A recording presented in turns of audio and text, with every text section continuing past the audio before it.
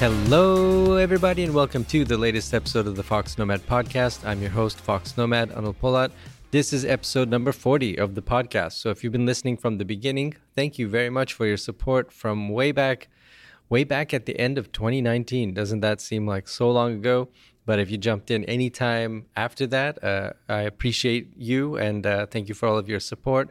And speaking of feedback, the feedback that I've gotten for you, we've got a lot to talk about in today's podcast, but we're going to revisit the topic of NFTs. I got so many questions from you after the last episode about NFTs that I figured let's get more into it. Let's talk a little bit more about NFTs.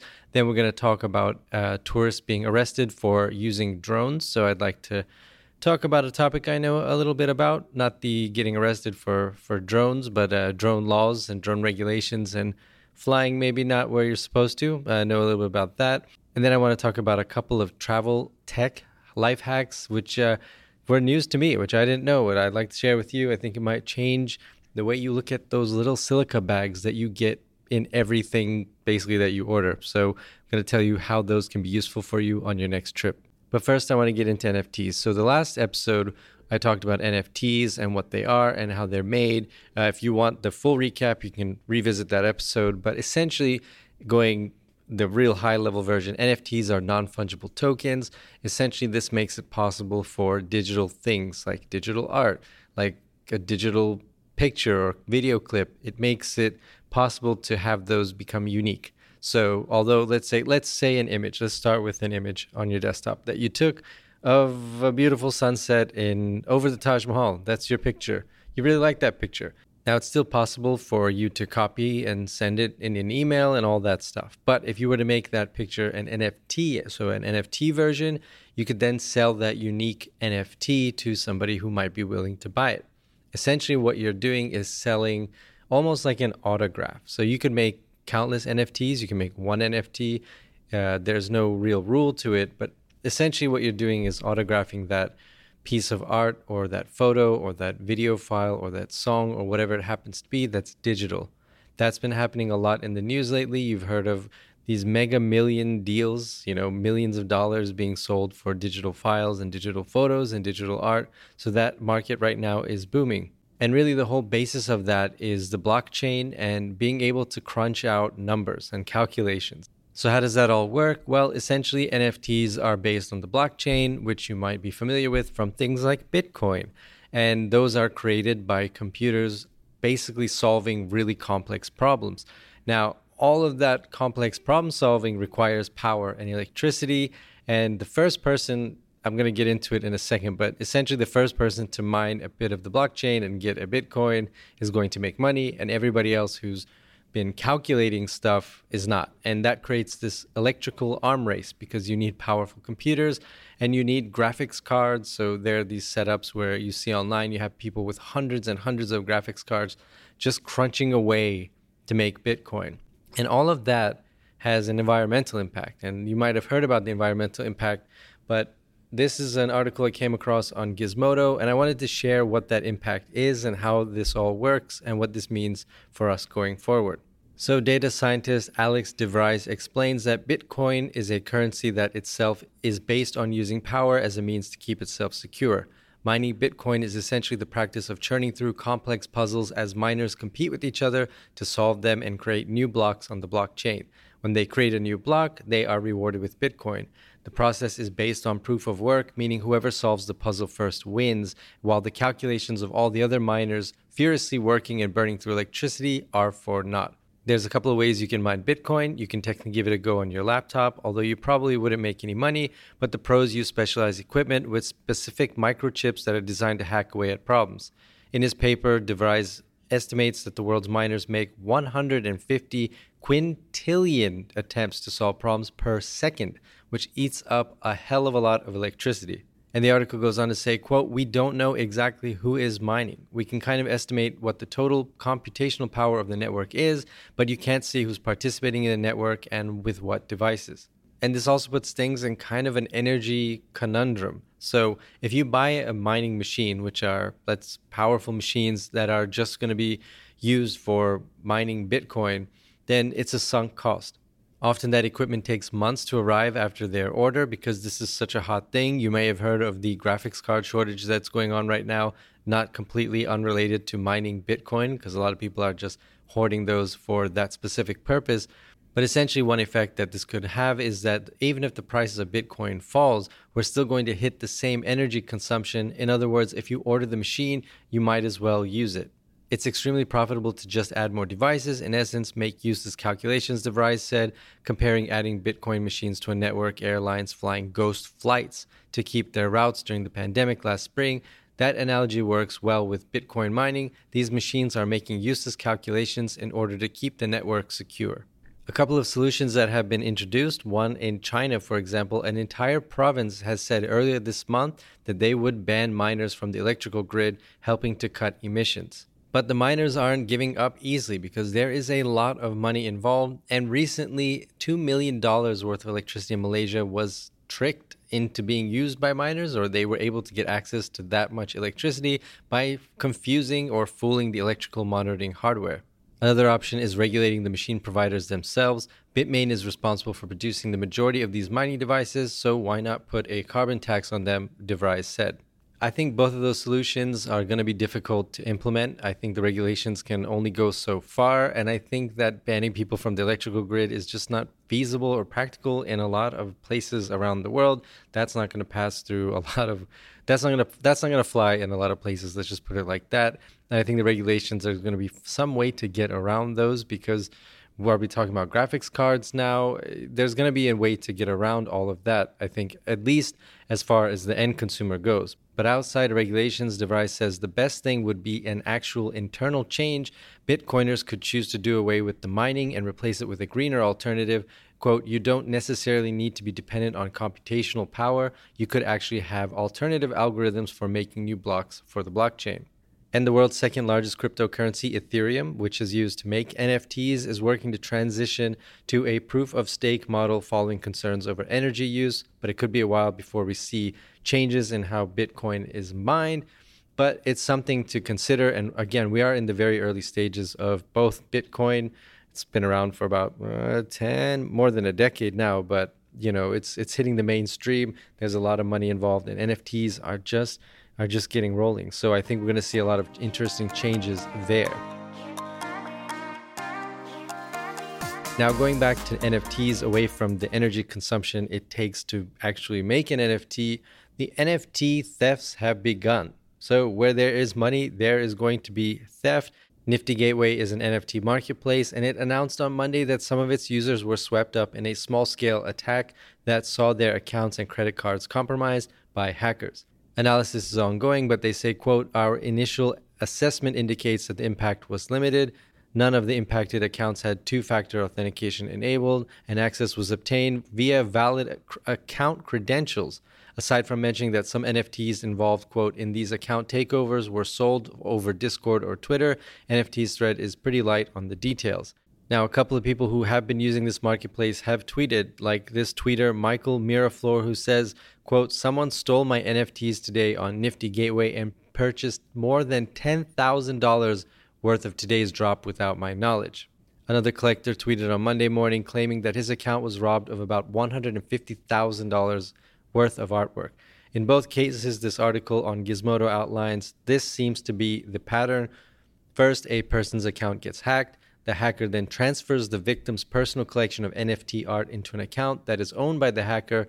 The hacker then uses the victim's credit card to buy items that are up for auction and then transfers those purchased items into another account owned by the hacker. Hacker then sells their ill-gotten gains on third-party platform for profit. What might even be more disturbing or scary if you relive through this in your head, that these sellers, when a sale goes through secondhand auctions, Miraflor, for example, one of the people who have been hacked and robbed, gets notified that the transaction went through. But because NFTs are by definition digital tokens stored on a given blockchain, the theft left behind a digital ledger that Miraflor says he followed to find the attacker in question. Now, here's the way that Nifty is handling this hack on their systems. They said that they're going to reverse the $10,000 spending spree that was charged to the credit card that Miraflor had on file. But as for the artwork that was allegedly stolen from his collection and sold through these third parties, Miraflor said on Twitter that the company told him it would be unfair to take back the pieces from their new owners.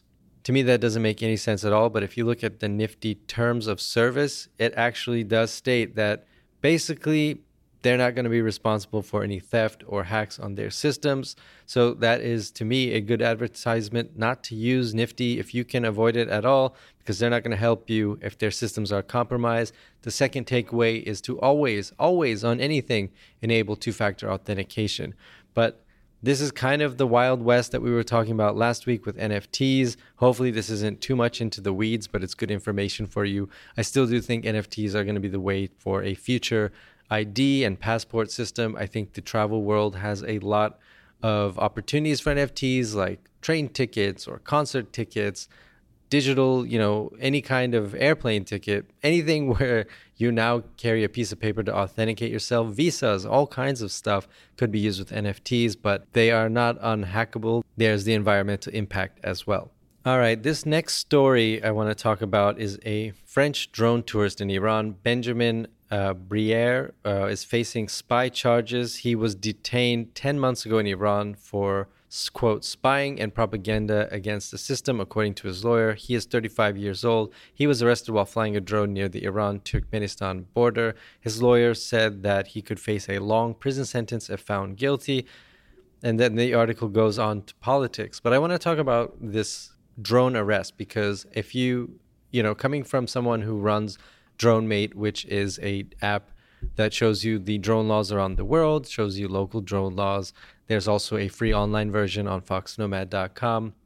I'm pretty up to date, at least off the top of my head, with the drone laws around the world. And we've got a great user base that is helping update and also sort of give us feedback of what's going on around the world. I know there are a lot of countries where technically things are legal on paper, but we try to note in DroneMate in certain sections that tell you, hey, it says it's legal on paper, but you might end up paying a bribe at the airport, or they might just confiscate your drone and tell you to pick it up later, and then the drone isn't there. There's a scam at this airport. There's a lot of gray area when it comes to this, when it comes to drones. And I'm going to say flying between near any national border is going to be a little bit risky depending on where you are in the world. But that said, Benjamin Briere has presented his last defense just a couple of days ago. Quote, "The reason this French tourist was charged with espionage, taking photos in prohibited zones," tweeted one of his lawyers on March 15th.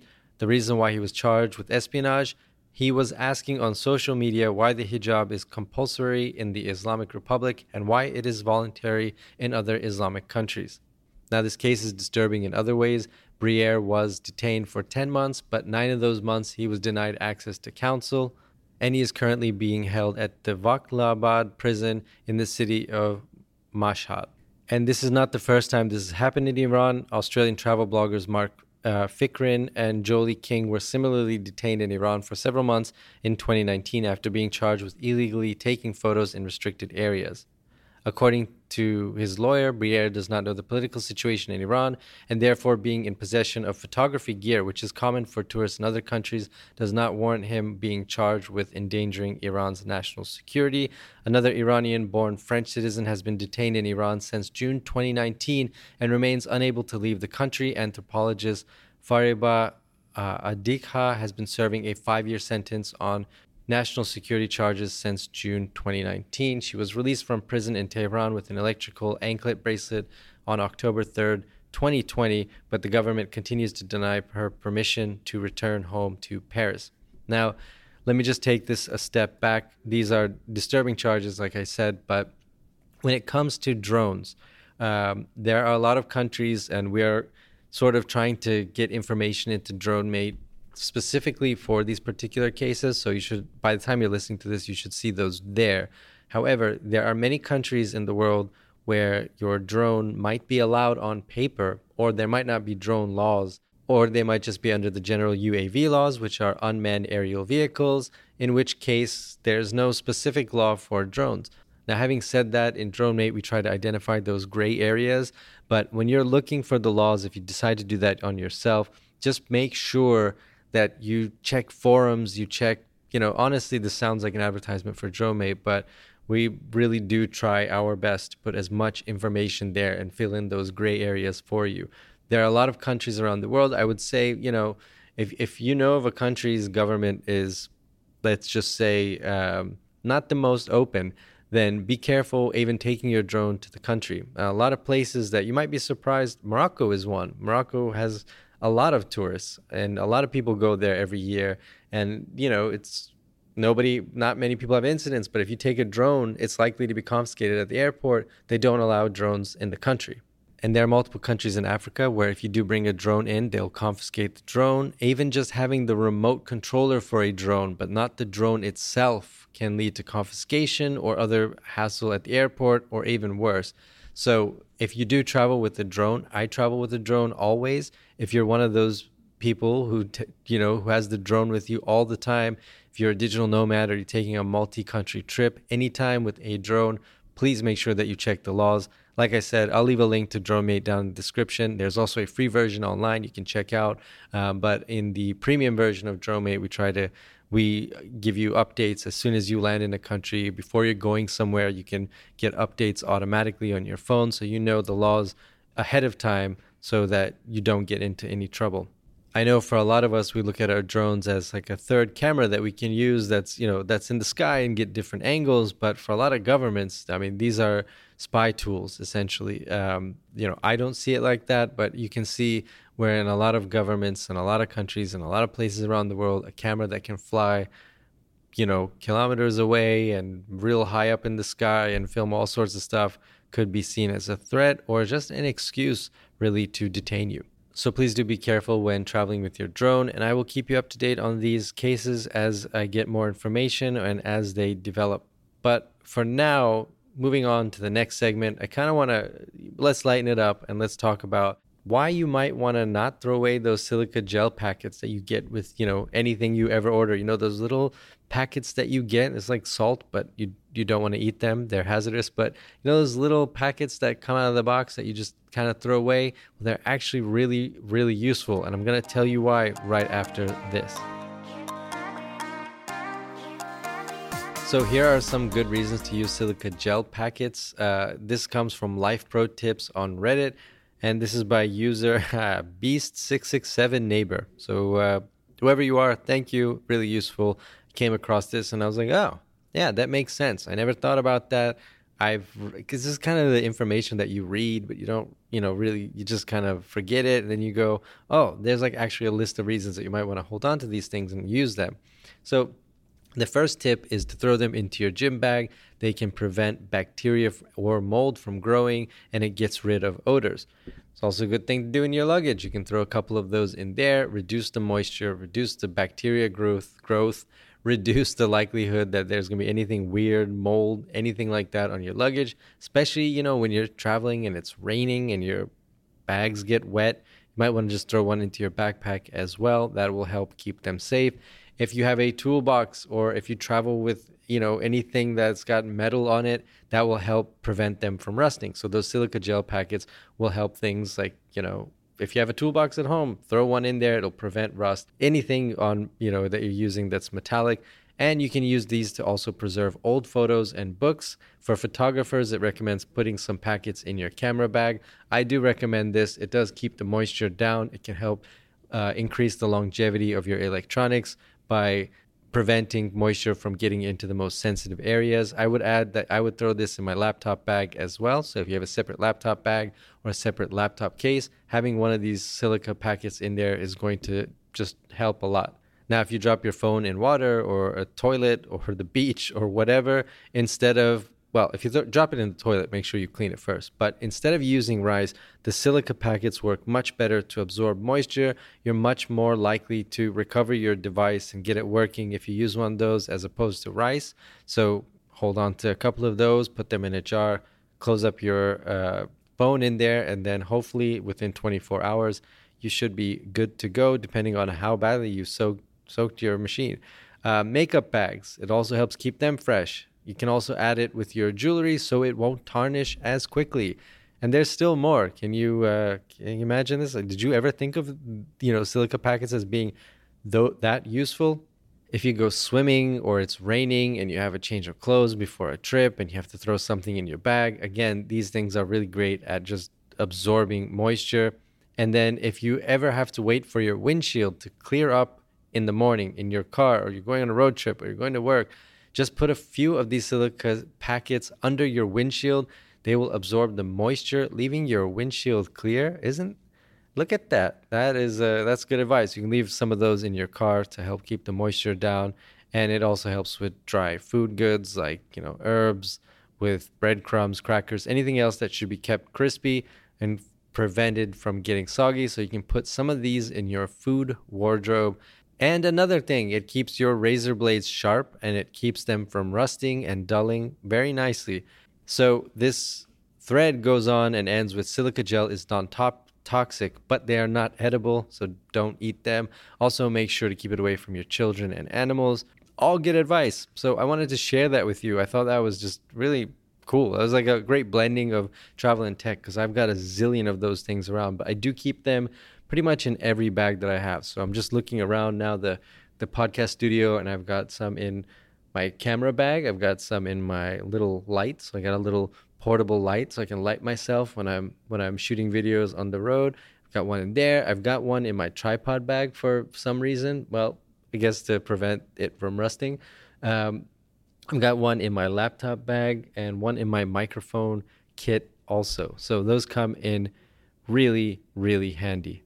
And as bonus tips, dryer sheets, those dryer sheets that you use for laundry, they are great when you're traveling or just, any reason to stuff them into your shoes. They will just make them smell so much better. Just get rid of that stinky feet smell so you can throw them in there. And if you really want your luggage to arrive smelling so fresh and so clean, like you just washed everything fresh out of the dryer, then you can add one of those dryer sheets to your luggage when you travel. And at the end of your trip, or at least when you arrive, your clothes is going to smell really nice. Like it just came out of like you just washed it. And isn't that going to make you so popular wherever you go, just smelling so nice and fresh? Anyway, thanks for listening to this episode of the Fox Nomad podcast. I hope you enjoyed it. It's a little bit hard to get into NFTs, blockchain, and then go into silica packets, and then people being arrested for drones. A little bit of a mixed bag today, but I hope you enjoyed this episode and found it useful. If you did and you are still listening to my words right now, then you are a super listener. You are at the end of the podcast, and I appreciate you very much. If you could please leave a 5-star review wherever you're listening to the Fox Nomad podcast, whether it's Stitcher, Google, Apple, where you're listening to this. Those 5 stars really help get the word out about the podcast. I appreciate it. We've got a lot of exciting episodes planned, a lot of exciting guests that are coming up, and some people you might not expect. And I'm working on something that I'm really excited about, but I can't tell you yet.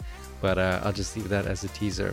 For now, thank you very much for listening. I hope you have a great rest of your day, and I'll speak with you in the next episode.